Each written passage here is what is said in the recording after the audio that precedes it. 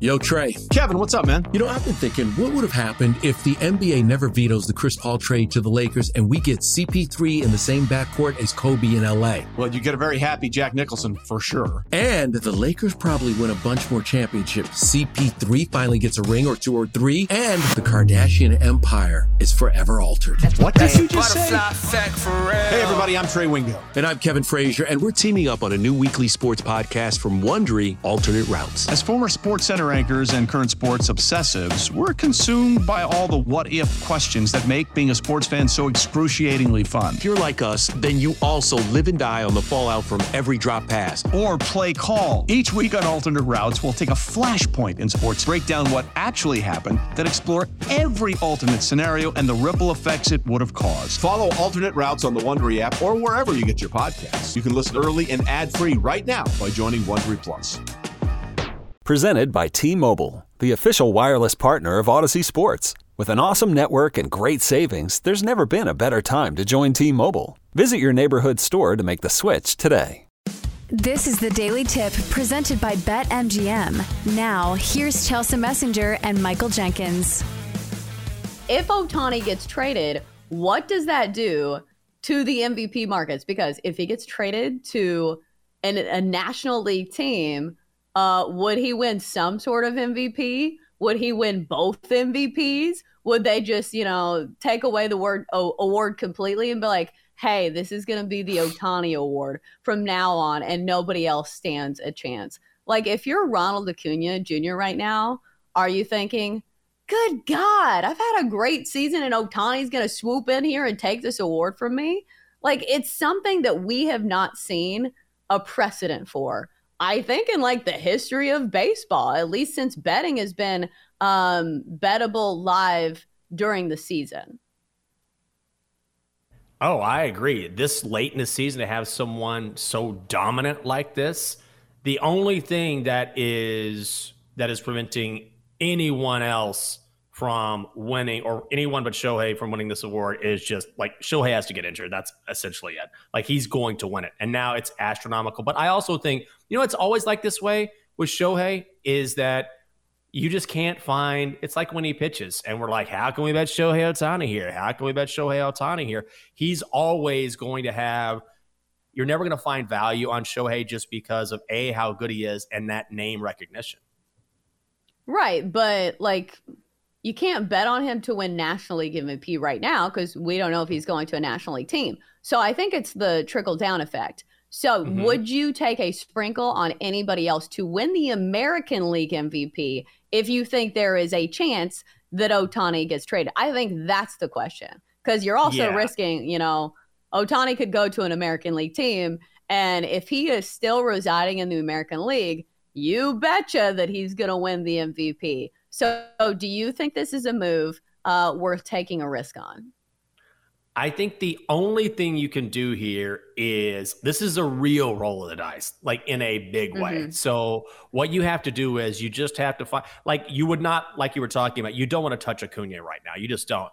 Even if Shohei weren't a part of the equation, like minus 500 is still a lot of juice to lay with or without Shohei in the National League. Do you know what I mean? And obviously, if he goes to the National League, Shohei, then Acuna's odds are going to change. So do not lay minus 500 on Acuna. However, if you want to take a flyer on what could happen, then I think you take maybe a Corey Seager, for example, at 22-1, and you say, look, why not put just a little bit here? Because if Shohei leaves the American League, Seager's odds will shorten in a huge way. And 22-1 is awesome value right now. So I think that's what you probably do. And look, if you don't win, Shohei stays in the American League, you're like, okay, whatever, I'm not going to win this bet, but I just put a little down. But even if you're putting a little down, the value is so great here that it's worth the risk.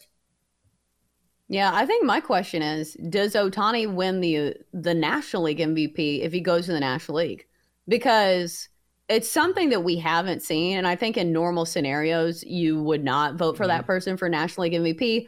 But like, he's had such a great season. Like, does that all go down the trash can, and it's for nothing just because it's the American League? It's not like there is a difference now between the American League and the National League, where you're saying, okay, well, he's in the National League now and he's competing with guys who are in a league that had the pitcher playing and there's no DH, or, some kind of little nuance where the leagues are different. Now the leagues are exactly the same. So I think he would win it if he went to the National League. I think he is such a generational player that people would make a statement. And baseball voters, we know, are very rooted in tradition, but I don't think you'll meet a single baseball person out there who was not completely enamored with Shohei Ohtani. So I think he could win it in the National League, even if he didn't play the whole season there.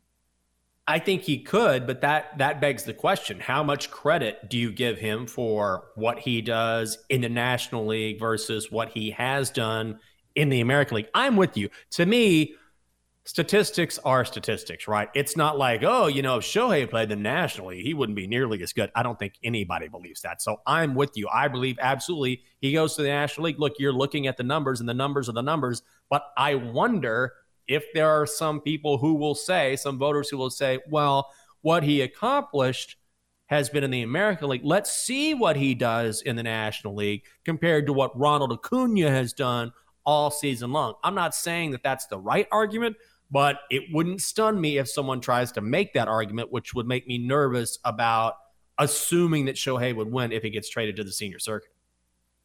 I wonder if this discussion and this scenario would put some ideas and the thoughts of the baseball powers that be about changing the MVP. Because you look at like the NFL, they have one MVP for, the whole league. It's not, an AFC MVP. It's not an NFC MVP. I wonder if baseball would ever change that towards one MVP. I would love to see that. To me, I forget, right? Because when you look at the NFL, for example, what do you have? You have one MVP. You have the AFC, you have the NFC, and you might have an AFC Offensive Player of the Year, NFC Offensive Player of the Year, whatever. But you have one most valuable player. So obviously baseball has done things different for a long time, but I always have to remind myself, oh yeah, this is different according to the respective leagues. I would love to see one MVP. That's the way I tend to look at it. And again, I always have to think, yep, there are two different markets here. Don't forget that.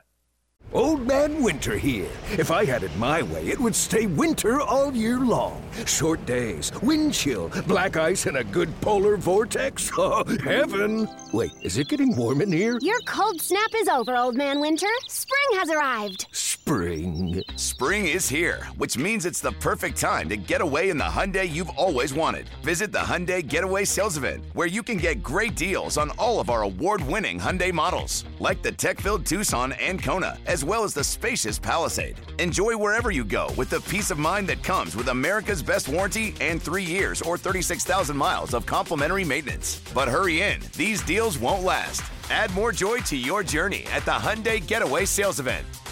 Now get 0% APR or up to $1,500 bonus cash on the Hyundai Tucson.